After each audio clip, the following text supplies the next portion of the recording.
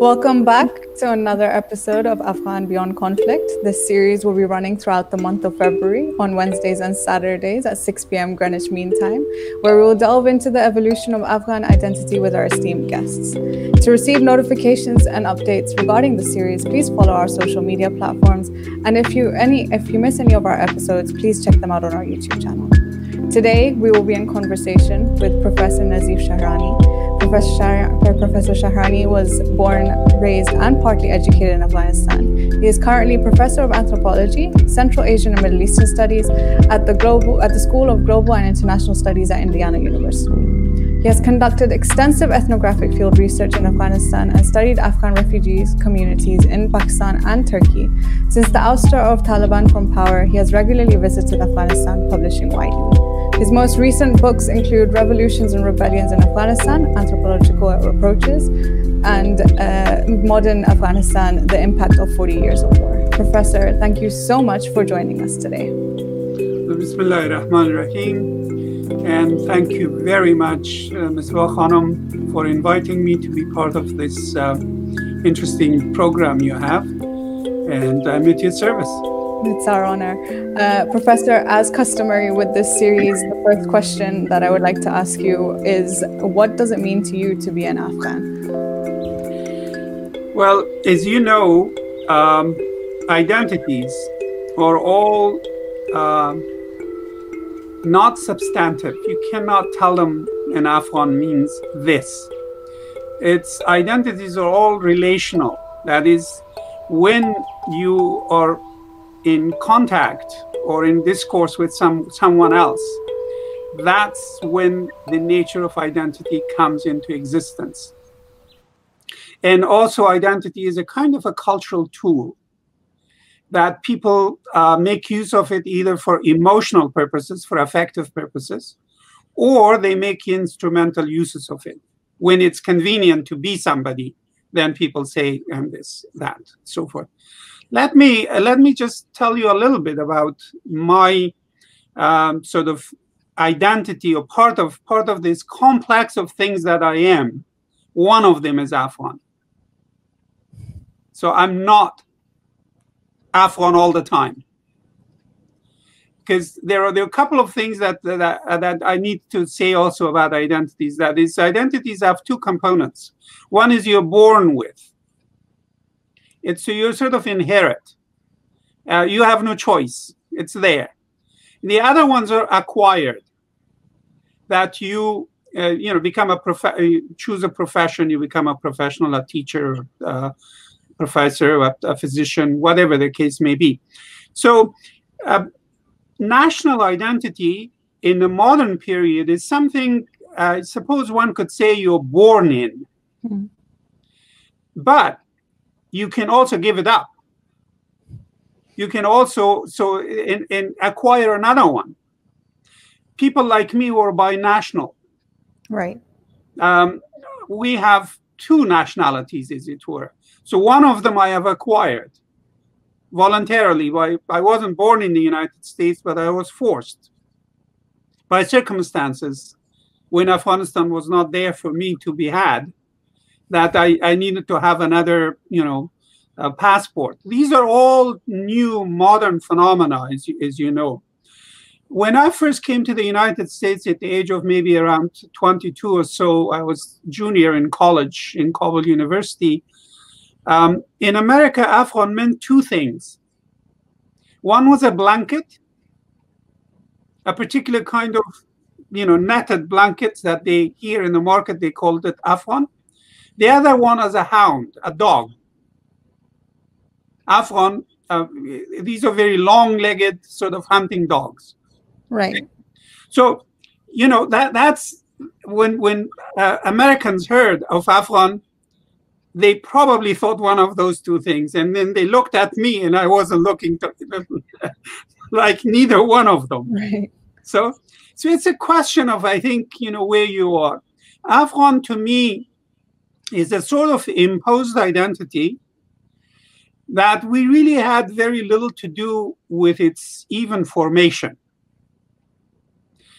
The country was essentially put together by outsiders. Its entire map, its entire borders, not an inch of that was determined by Afghans or by people who lived in this country. It was all negotiated between the Tsarist Russians and British India. Every inch of it.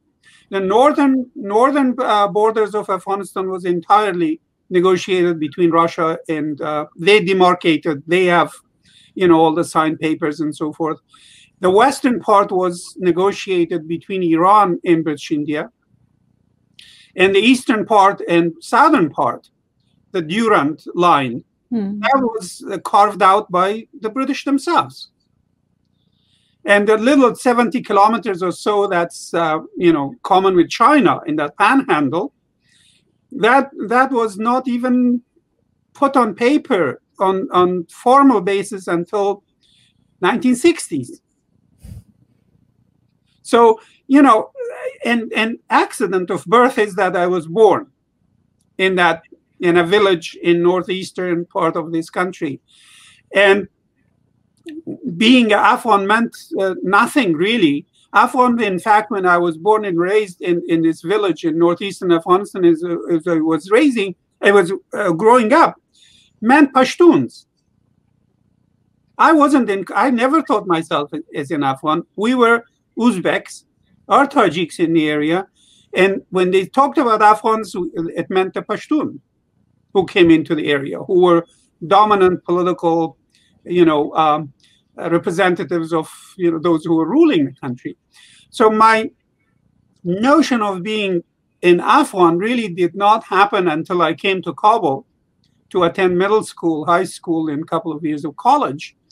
And there we were told that we are Afghans. So the way I think my Afghanness inside Afghanistan is really virtually non-existent. Because inside the country, it's not relevant. Because you don't relate to anyone else where being Afghan is important. Okay, there you're in Uzbek versus, in my case, versus perhaps a Tajik or a Hazara or a Baluch or a Pashtun. Or our other identities, from which province, from which part, and those kinds of things. So really, Afghan becomes significant or important or relevant once you've left the country, or when you're dealing with people who are not part of the community as such. And how we use that is, again, either effective or instrumental. Okay, it's our part of our cultural toolkit, essentially. How we make use of it when it is convenient, when we want to feel good and feel, in the early years I was in the United States, and I still seeing an Afghan makes me, or someone from Afghanistan, not an Afghan, someone from Afghanistan makes me really feel good, excited. I want to know who they are, where they are, what, all that sort of stuff. And when people talk to me, in the earlier years, I jokingly would say, I'm an Afghan, but not a blanket or a hound. So just to create a sort of break. And a lot of people then didn't even know where Afghanistan was. Now, of course, more than 1 million Americans have served in the country as soldiers alone, fighting in the last 20 years. And probably half as much or as many have gone through as civilians into the country.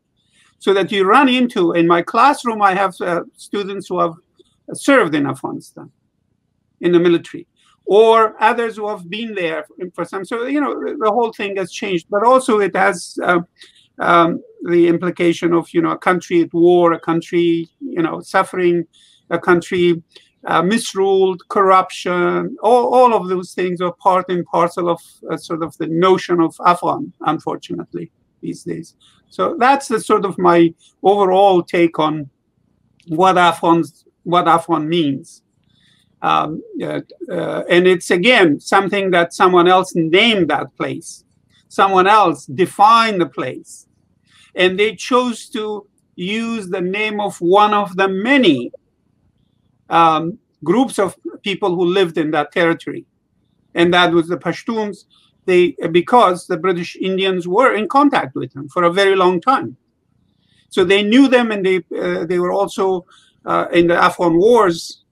They perhaps confronted each other in battlefields, and they dealt with their Khans and their rulers and so forth. They had their own very close connections, which eventually ended up being crystallized in the name of the country. And that's, I'm sure others have also brought this up, it is a contentious identity in Afghanistan today. There is this insistence that everybody should call themselves Afghans, but within Afghanistan's context, others are saying that we're not. We are Tajiks, we are Heratis, we are Turkestanis, we are Badakhshanis, we are Nuristanis. So there are all of these other things, and that it is a name of a particular group imposed on the rest, and that is creating some kind of a tension within the society. And I'm sure you're aware, it has come up that there is this insistence on the new identity card that government is issuing, that everybody should be everybody's nationality should be referred to as Afghan. And people are saying, no, I should be, it's identity card of Afghanistan's people. It says Islamic Republic of Afghanistan on the top. Mm-hmm. So when it comes to nationality, I should be an Uzbek who lives in Afghanistan, a Tajik who lives in Afghanistan, or a Pashtun who lives in Afghanistan, instead of everybody being homogenized into this one name, Afghan. Now, I mean, there's quite a few questions actually I have regarding what you've just said. Now, the first one I think would be, like you've mentioned, Afghan, okay, granted, I guess pre-1960s, before we had sort of semi-solidified borders at least, and, back then, okay, if, Afghans and Pashtuns were synonymous of each other. And then, Still are, but I mean, I would say that a lot of people have also, these are the Afghans that I've come across in the diaspora, at least, right? Mm-hmm. So whether, when you ask someone where they're from, right, like you said, first is Afghan, then it's the ethnic identity, and this might be prevalent in the diaspora. I'm not so sure about Afghans in Afghanistan. But would you not? I can assure you, inside Afghanistan, it's not that way. It's so the structure of dyadic relationships are somewhat different, and being Afghan is not that critical. So how would you assume to be? Now, a question that comes to my mind when I think about that is that it prevents sort of a unification within the country. If the ethnic identity is prioritized, how is there any form of reconciliation then, or any sort of way, just so, because it obviously brings up contention, like you said, it's a contentious identity. How do we overcome that contention, because it's what ultimately is leading to the conflict and the issues that are taking place within the government and the society itself?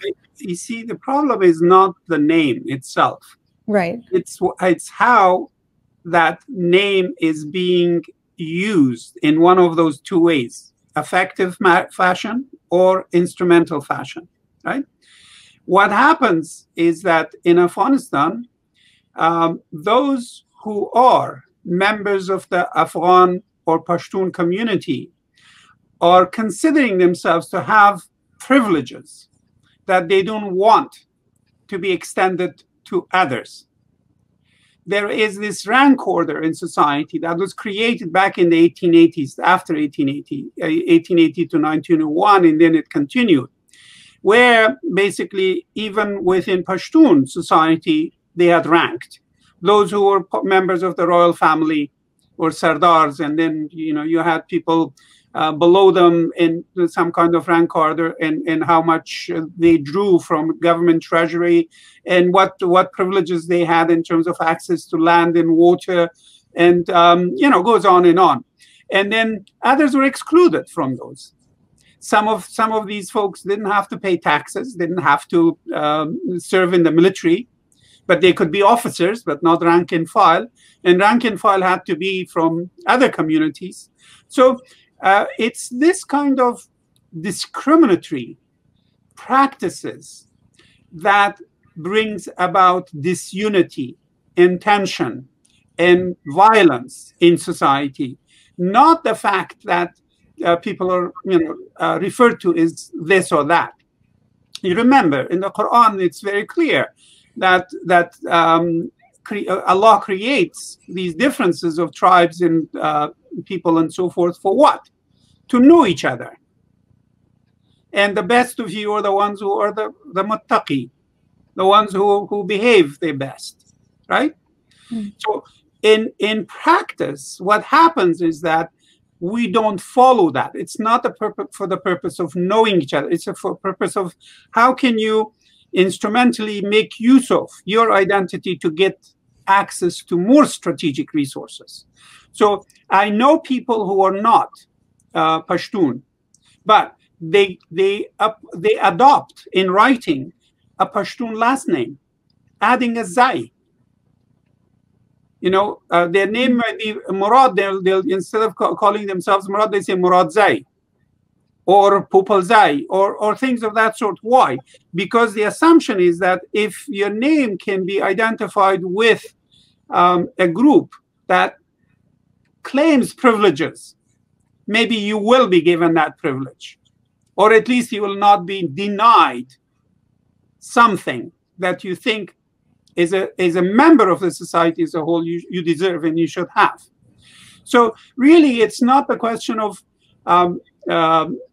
name is such. When the names are being used as the basis, or identities are being used as a basis for discriminatory dealing with each other, that's the source of disunity. Afghanistan's not having a national sense of, togetherness is not a product of, there are different people living there. In America, more different people are living. This is probably the most, where I am in the last 50 years, I've almost lived here. This is far more diverse than Afghanistan would ever become. Virtually every ethnic group from Afghanistan has a member or members in the United States, plus, of course, the rest of the world.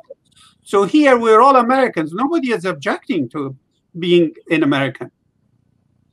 And being an American means that you're claiming equality with the rest of this society. We're all immigrants, we live here, and we're all Americans, and we are also subject to the same rules, the same constitution, the same laws, the same everything. But in places like Afghanistan, it is never so. And if you are Afghan or a Pashtun, then you have privileged position. For example, they have been consistently insisting that the head of the state should be one of them. You know the story of the Bonn Agreement, where you could tell, summarize. Well, let me tell you what the story was. Okay, I've heard it from the mouth of people who were involved there. When the gathering at Bonn happened, there had been some kind of informal division of which group. There were 4 groups represented. And they each, of course, claimed to represent certain portions of the country. One was the Northern Alliance. They had the larger share of the representatives in Bonn. They had apparently decided that they can't or they don't want to be the head of state. They just wanted key ministries like defense, interior, economy, and so on and so forth. And then there was the group referred to as the Rome group, which belonged to the king, the former king, King Zahir Shah, his representatives. And there were 14 of those. And apparently they had assigned that the king or the king's group representatives should be introducing the head of state from amongst themselves. And then there was a Peshawar group, which was really sort of Pashtun tribes from the east who had been left out, and Pakistanis essentially were maybe pushing them into the front, that they should be included. And then there was the Cyprus group, which was Iranian-backed. This whole sort of proxy war and proxy politics that was going on. So the story is, when the group of representing the king and the Rome group were asked to introduce one of themselves as head of state, the person who was heading that group was chairman of basically their 14 members, in which Karzai was a member. He asks Dr. Abdulsattar Sirat, who lives here in the United States now. Sirat asks the king's grandson, Mustafa, who is with him, to please go and call your grandfather in Rome and get some instruction as to whether he wants to be the head of state or whether he wants some other way we should introduce somebody. So Mustafa goes and talks to grandfather, and grandfather comes and tells him, he said he was not interested in being head of state himself, and that since the country was beginning a new democratic future, maybe the best thing would be to do this democratically. That is, you 14 people elect one of your own to be introduced as head of state. And who is introduced? Who is elected? 12 people give their vote to Sattar Sirat. And only 1 or 2 persons, including, of course, Hamid Karzai, to himself, because he had been already chosen by the United States, by CIA and everybody else, that this was their man, and they wanted him. And Khalilzad objects because of what? What is wrong with Sattar Sirat? He is not a Pashtun. He is an Uzbek who had spent all of his life serving the monarchy. He had, in fact, changed his own Uzbek name, not to sound like an Uzbek. His name, allegedly, was Sattar Qul, and his father's name may have been Jabbar Qul, and that he had dropped the Qul part and added Abdul Sattar and Abdul Jabbar, so that people could not see that he is in Uzbek. But despite him having won 12 votes to be the head of the interim government, it was not acceptable to the Pashtuns. And Khalilzad and Karzai and Ahmadzai and all of them essentially said, no, you're not acceptable because you're not Pashtun. So this is the reality of Afghanistan, that no one else can have the privilege of heading that state, although we have had a couple of, Burhanuddin Rabbani was for a while, it was a Tajik. And that was not acceptable, and they fought against him. The entire time he was president, there was war against him by Hikmatyar for many years, and then after that by Taliban. And the only other instance in the history, in the last 140 years history of Afghanistan, was the 1929, when another Tajik ruler from Kudaman, Habibullah Kalakani, was a ruler for 9 months, and that's it. So this is the total of our history. And those who are now in the ruling clique in Afghanistan are still claiming that they are the privileged one to rule the country, and they must enjoy this certain privileges. And the rest of the country are essentially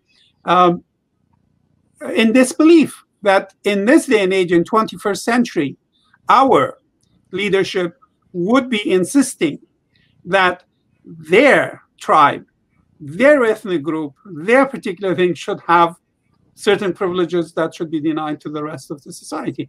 In America, in practice it may be, but in reality it hasn't been. We have had even a Black or African American president here.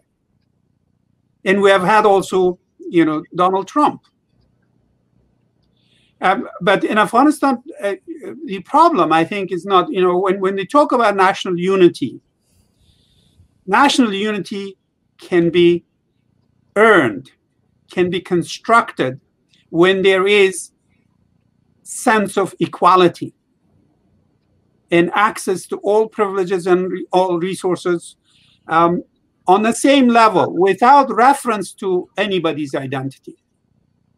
But that's what Afghanistan has lacked, and that's what government systems in Afghanistan have basically resisted, to create law and order and allow equality of everybody. So it's not because we're diverse, it's because we're treated differentially that is preventing us from becoming a nation like America.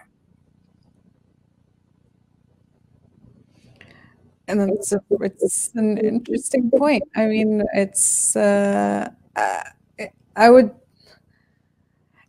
obviously it's something that has brought a lot of contention, and it is, it's very difficult to, I appreciate you saying that. Basically, it's because we've had both sides of the story so far, if that makes sense. Are providing another side of the story, so it's interesting to gain that insight.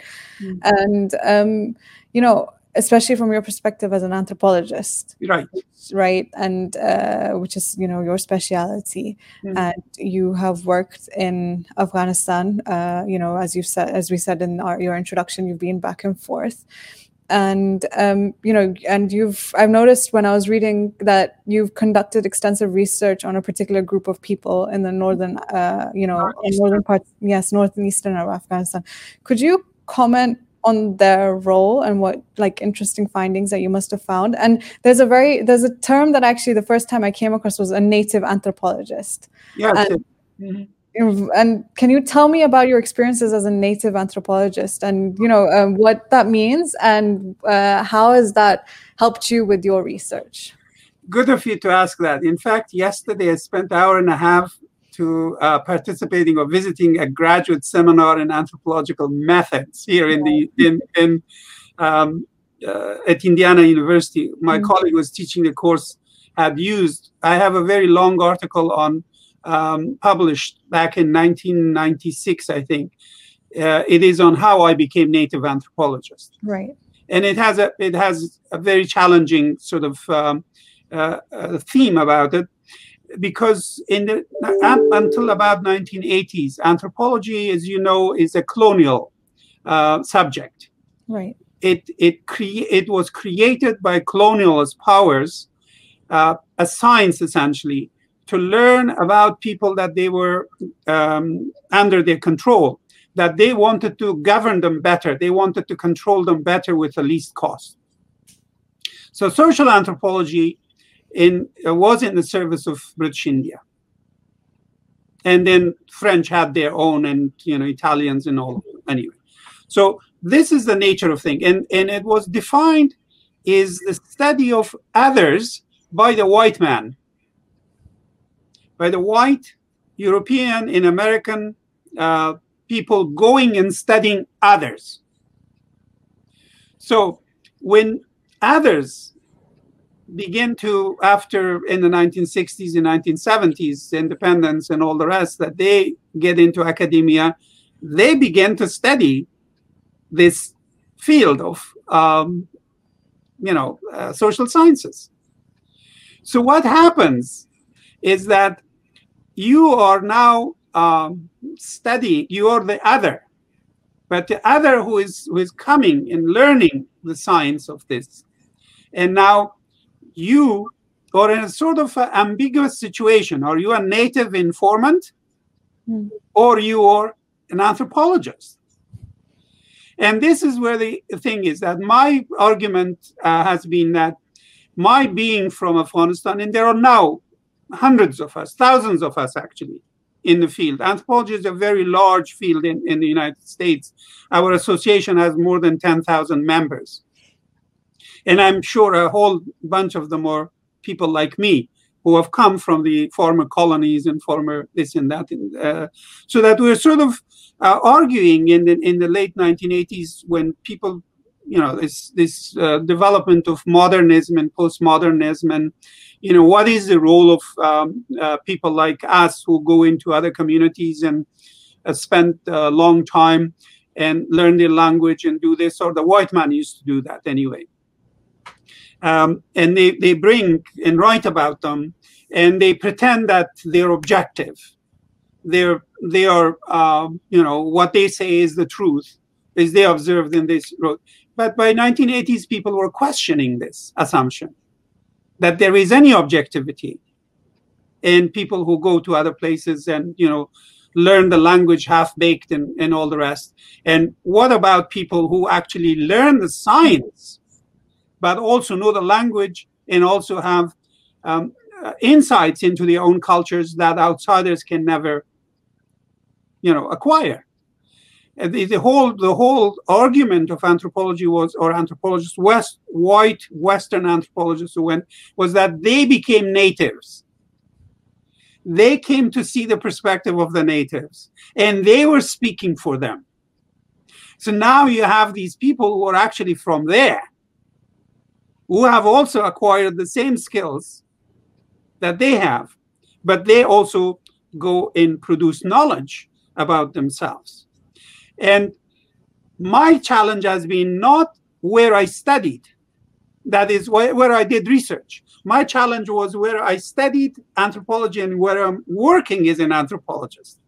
That here I have been continuously treated as the other, despite my skills, knowledge, and so forth. I'm still being sort of treated as other. So there are two fields, in other words. Field of research, the place where people do research. There I was the honored guest. While the white man who went there, they were the marginal man. They were considered marginal natives. So it's a reversal. I go there and treated as an honored guest. I collect the information. I write. I come and talk and teach. And when I'm here in the classroom or outside with my colleagues, I'm treated still as a marginal person, because I'm not like one of them. I'm not like them. So that's the challenge of being native. I think native anthropologists, native scholars, native sociologists, that means people from our part of the world who have essentially gone through the academy of European universities or American universities. They have gotten the credentials. They write authoritatively about their own societies. They complement. I think it's a complementary task. I don't think it should be just one or the other. But the important thing is that we have to realize the complementarity of our contribution to knowledge and understanding and unpacking the complexity of human social life. Why are we so different in different places? How did we change? How did we get where we are? These are the sort of key questions that anthropologists have been grappling with. And I think people like me who are from another part of the world have something to say. That is, they can speak on behalf of their own people just as authoritatively, or in some instances even more authoritatively than a white man or a white woman who has gone and done the same thing in those areas. So that's the sense in which I'm referring to as the native anthropologist. That we have very, very, very competent people. I don't know if you have heard of Talal Asad. Yes. Talal is the son of Asad, who did the tafsir of Quran. And his mother is from Saudi Arabia, but his father was a German journalist who converted to Islam, and Muhammad Asad, who even had a role in representing Pakistan in its earliest formation. So we have lots of famous, actually, anthropologists who are from the Muslim world as well as Indians. I mean, we have lots of Indian scholars who are first rate, and those are native anthropologists. There was a lot of literature produced. My article was one of the small things that I got done in the 1990s, sort of reflecting on my experience with the Kyrgyz, this group of Kyrgyz that I studied in the Northeast, in the Panhandle, sort of points towards China. Right. This is an area of where people lived above 14,000 feet altitude. It's the top of the mountains. It's called roof of the world. I spent about 21 months doing research there in 1972, 74. And of course, there are people who are Turkic speaking, they're Sunnis, and they were neighbors of the Wakhi, who also occupy northern parts of Pakistan, Gilgit, Chetral, these areas, and then across Afghanistan and across the river in Tajikistan. So I studied both the Wakhi and the Kyrgyz because they were intimately connected with one another in terms of their economics, particularly. One was agricultural, one was herding, and so forth. So I have a book, and there is a documentary and a whole bunch of articles about them. But they were the first of the Afghanistani population who left the country as a whole, as a group, and became refugees in northern Pakistan. They lived, the Kyrgyz did. Right, okay. And I went there actually 1 year after they left. The communist coup happened in April, right, 1978. They left in July, August, the country. So very early. What were the specifics, if you don't mind me asking, of triggering that migration? The reason was they had been running from communism. Right, okay. So their ancestors had run away from Ush region in modern-day Kyrgyzstan when Bolshevik revolution happened. Right. Okay, so they had come to this area was their summer pastures. Oh, okay. This area of Pamir was where they sort of came during the summer, spent the summer, and then went back in the fall to lower altitudes, warmer climes, and so forth. But once the Bolshevik revolution happened, they came and took refuge in this Afghan two valleys, Little Pamir and the Great Pamir Valley. And then they had another encounter with Russians during the World War II. Actually, they were being aggressive. They thought the Russians were busy in the war in the West. Now they were going to do something and go maybe, breach the borders and go and get something from them. So they had retaliated, and then they run over to China, the Chinese territory. So they lived there for a few years until Mao came. So China took over that area and became communist. So they run back into Afghanistan. By this time, the Kabul regime was willing to claim them and provide some kind of protection for them until 1978. So when the third communist encounter happened, they knew. In fact, the Khan, the chief of Kyrgyz, sent one of his sons, his oldest son, to Badakhshan, to Faisalabad, go check out, see what they are. He came back and said this was a communist coup. And the father essentially decided that this is time for him to leave. So he tells his people, you stay, I'm in danger, I want to go. And the people say, no, if you go, we go. So the whole lot of them then go into Gilgit, Honza area. And I got there, I think 1 year after they had been already there. And I found them in disarray, essentially. Nobody had, they were suspected by ISI, by government, by everybody, because they don't look like the Afghans they knew. Afghans they knew were all Pashtuns. Right. And all of a sudden, this group of people whose language is different, they look very different, they're Asiatic and so forth. So they're suspicious. Who has sent them? And for a year, they did nothing for them. So they essentially sold all of their herds and fed themselves in that situation. So when I was there, I wrote a report about who they are, what they are. I took it to UNHCR in Islamabad. Fortunately, UNHCR then went and created a camp for them. They lived for another 3 years there, and then they were able to be relocated in eastern Turkey. And in fact, just a few hours, it was at 10 o'clock our time, I was on a Zoom meeting with 51 of them in Turkey. So they're thriving in Turkey. They have never had school. They never had any privileges, any resources. In Turkey, they have been given plenty of land. A whole new village was built for them. And within 1 year, every adult was actually literate, man and woman. in Turkey, in modern Turkish, because the language is close enough. So they adopted Turkish quickly, and now they have professors, they have surgeons, you name it, everybody. I don't know, at least maybe 10 PhDs from amongst the younger generation who are in Turkey. So that's that also shows the human potential that we are losing by not serving their needs. When they have opportunity, they glow. And Kyrgyz certainly have shown that so much talent from amongst them had been lost all these years doing nothing but shepherding on top of this God forbidden mountain. And it would be due to the governments failing to provide for their needs and allowing them to integrate. Absolutely. Who else? I mean, in modern era, governments traditionally, historically, in our part of the world, were not essentially responsible for anything other than control and other than extraction.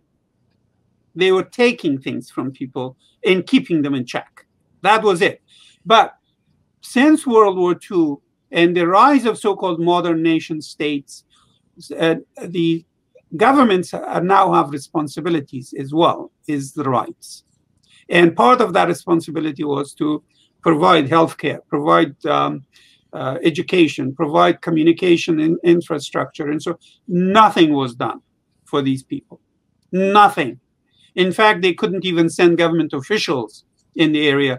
They were given the task of protecting Afghanistan's border against Soviet Union in the area that there was contact. You couldn't find a single government soldier in there. Yet that area was protected, and also against China. Pakistan was less of an issue because the mountain ridges are very, very high. It's impenetrable to some extent, with the exception of a couple of spots from which they can, make some kind of access either to the Pamir or to Pakistani side. But the Chinese side was part of the Silk Route. This is a Waqjir Pass. It's 16,000 something feet high, and people went through a great deal. The Russian side the Soviet side was actually just wide open. You could just go. So they were left there. Come on, no schools, no clinics, nothing, no road. When I was doing my research, I had to take trucks to Khandud or Qalai Panja the most. In fact, I never went to Qalai Panja by vehicle. And then I had to rent horses and get on horseback and travel for another 5-6 days to get to the point where I did my fieldwork and research. Are there other refugee groups that you might have studied in Pakistan as well? Well, I spent a lot of time actually in the 1980s in Pakistan, and refugee camps in Chatral, refugee camps around Peshawar, Kuhat, even Baluchistan, because I was studying the Mujahideen resistance issues. And so that the way to do that was to do it through these refugee camps. I even served 6 months actually in 1989 as advisor to the late President Rabbani, as his what do you call them, counselor, aid of sorts in how to manage this aid. International assistance, because there are all kinds of things being done and there was no coordination. I helped them actually create a coordinating body, which then became another NGO, unfortunately. So yes, I was involved with resistance, both resistance. Most of my publication, including the book that you referred to, the Revolutions and Rebellions, which is an edited volume of anthropologists at the time when they had studied Afghanistan, is about resistance and the jihad and its consequences, both in the 1990s and then since the American intervention. Could you tell us of some notable points from that, from those findings, like your time during that time, especially with the Mujahideen and resistance that was taking place? I think the highlights that one can sort of mention is that the Islamic resistance movement in Afghanistan was a popular movement.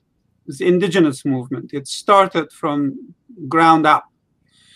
People who knew about earlier Soviet atrocities in Central Asia.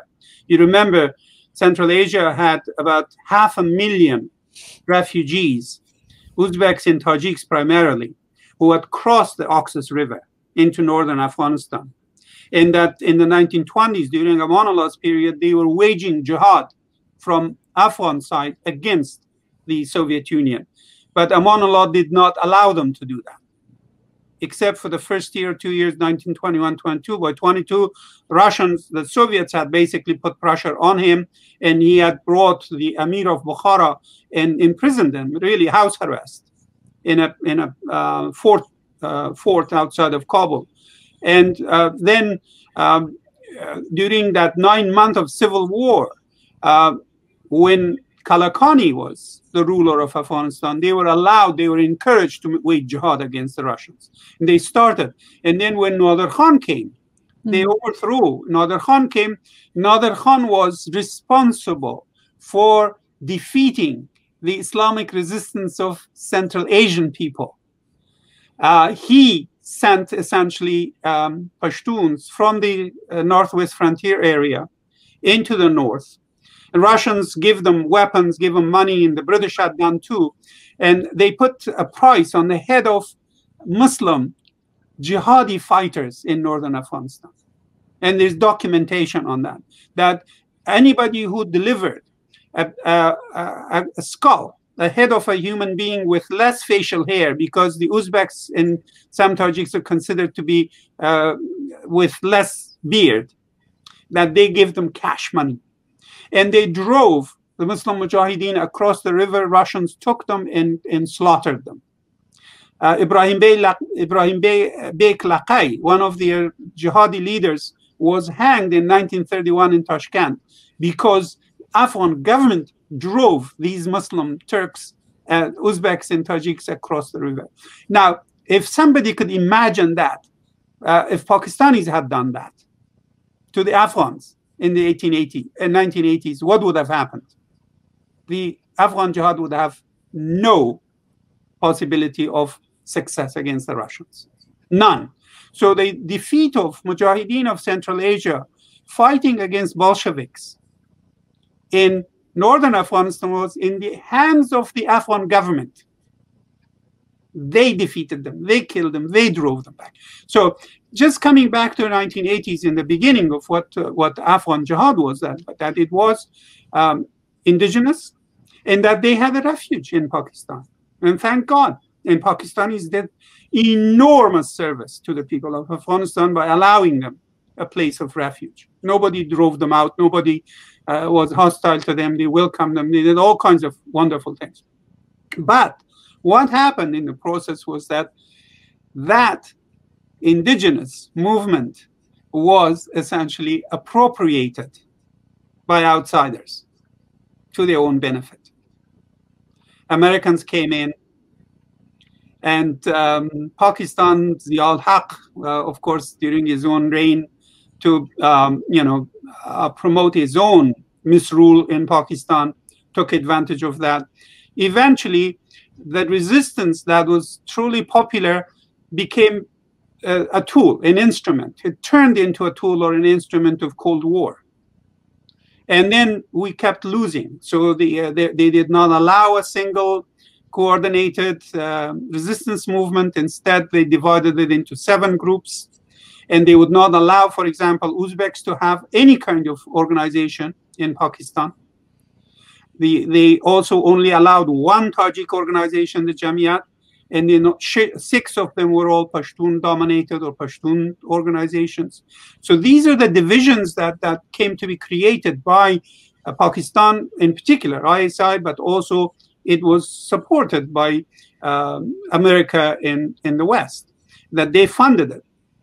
So and at the end, as you know, in Geneva Accords, Mujahideen were denied even their presence in the negotiation. Pakistanis negotiated for them with Americans, and then the Kabul regime with Soviets. And so, the rest, you can see that this had a very, very negative impact in creating a sense of division, disunity, lack of a sense of nationhood.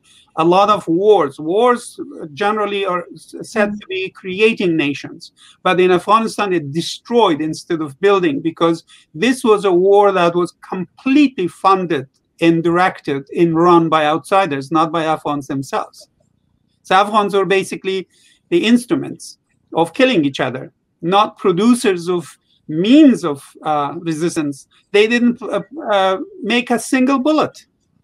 And everything was given to them, and they consume it. They were consumers of war, not in fact, doing much of anything. And the consequences of all of that has continued after the, Soviets were defeated, and defeated not by us. We had a role to play, but in fact, it was Western Americans and Saudis who built, in the tune of $10 billion, the war effort, which drove the Soviets out. And then the outcome was another disaster. They succeeded militarily, but failed politically miserably. And Taliban came, and since then, the rest of the story. No, thank you so much for that insight. We've covered so many broad topics, and this is usually the time in the series where we basically give the mic to yourself and, make any concluding remarks that you would like to on the broad topic that we have in our hands today. So please, the floor is yours. Well, all I want to say is, since the topic was identity of the meaning of Afghan, identities, generally speaking, are just a means of creating meaning, really. Language is nothing but creation of meaning. You remember the story in the Quran when Allah subhanahu wa ta'ala creates Adam and asks, the Malaik that he's going to create this new creation, and they're saying, no, we are doing all of your bidding. Why? He's going to, shed blood and do this and do that. So Allah says, I know things you don't know. And what is that things that Allah subhanahu wa ta'ala knows and they don't? Gives Adam the potential for being able to name things. Allah teaches them names of things, which really means Allah, to the first human beings who came to have consciousness, who came to have the ability to choose between this or that, right or wrong. So it comes through language. Okay, language is the means. Language is the first thing that Allah subhanahu wa ta'ala endows human beings with to distinguish them from all the rest of the creature. So that's the beginning of identity, that things come to have identity of their own. The tree becomes tree in English language, and maybe darakht in Persian, and shajara in Arabic, and so forth, whatever. It's not what specifics, but the whole point. So identity is the beginning of assigning meaning to phenomena around and about us. If that's the case, then why are we abusing it in terms of evaluating each other? It was not about evaluation of ranking, who is better, who has access to more or less.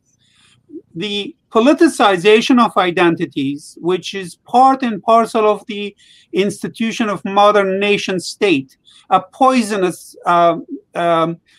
institution that the West, the colonial powers, came and imposed on the rest of the world. This is the most powerful poison that they have spread. And it's this institution of modern nation state which is the cause of politicization of identities. That by naming a country like Afghanistan after one group, and then making sure that there are a lot of other groups are in there, which has served their purpose all along, But we're the ones who don't realize it, and we suffer because of our ignorance of how this particular idea has been instrumentally used against us to subjugate us, to enslave us, to destroy us, to deny our dignity. And we become part of this miserable game that others have been playing with us for a long time. So my plea with my own countrymen is that we accept our differences, cultural differences, but we should insist on our equality politically. In political terms, we should be all brothers and sisters, Muslims, human beings who deserve to be enjoying the same rights and privileges. But culturally, we should allow the differences that define us is human beings with their own characteristics. So tolerance, not just tolerance, really acceptance and celebration of differences culturally, and insistent on treating each other equally in political terms is what we need for the future if we want to create an Afghanistan that has national identity, that people are proud to be a member of that society, and have nothing to sort of complain about. That's the thing that we have to aspire. And unfortunately, leaders of Afghanistan, particularly from those who have been running the country, and I'm not saying that this is a categorical problem. It's a problem of a very small minority of elite, the power elite, who are always in league with outsiders. They create these rented regimes. They are rented because they get the money and the weapons and everything else, and they use that against their own people, like it happened in the 1880s. And then they abuse their own people. And that's our tragedy. So we need to realize this and try to come up with ways that we can, in fact, heal our society and gain our dignity. This is, dependency is the worst form of loss of one's dignity. And we have become dependent society completely for the last 140 years. And it has gotten worse every year. Today, we're more dependent on America in the international community in Afghanistan than we were 20 years ago. Or 40 years ago, even less dependent we were compared to where we are today. So that's my story for you. No, that's a very powerful note to end on. I thank you so much, Professor, for your incredible insight on a very broad range of topics, but very useful nonetheless. And I would like to thank our audience for watching. Please join us for another episode this Wednesday at the same time, where we'll be in conversation with award-winning journalist Khojasta Samii. Thank you so much to everybody on behalf of Identity International. Okay, thank you to you, Misbah, and also to everyone who has spent the time to listen to us either live or will be listening later through recorded sessions. Definitely. I appreciate it. It was very nice to be with you. I'm glad, and likewise, Professor.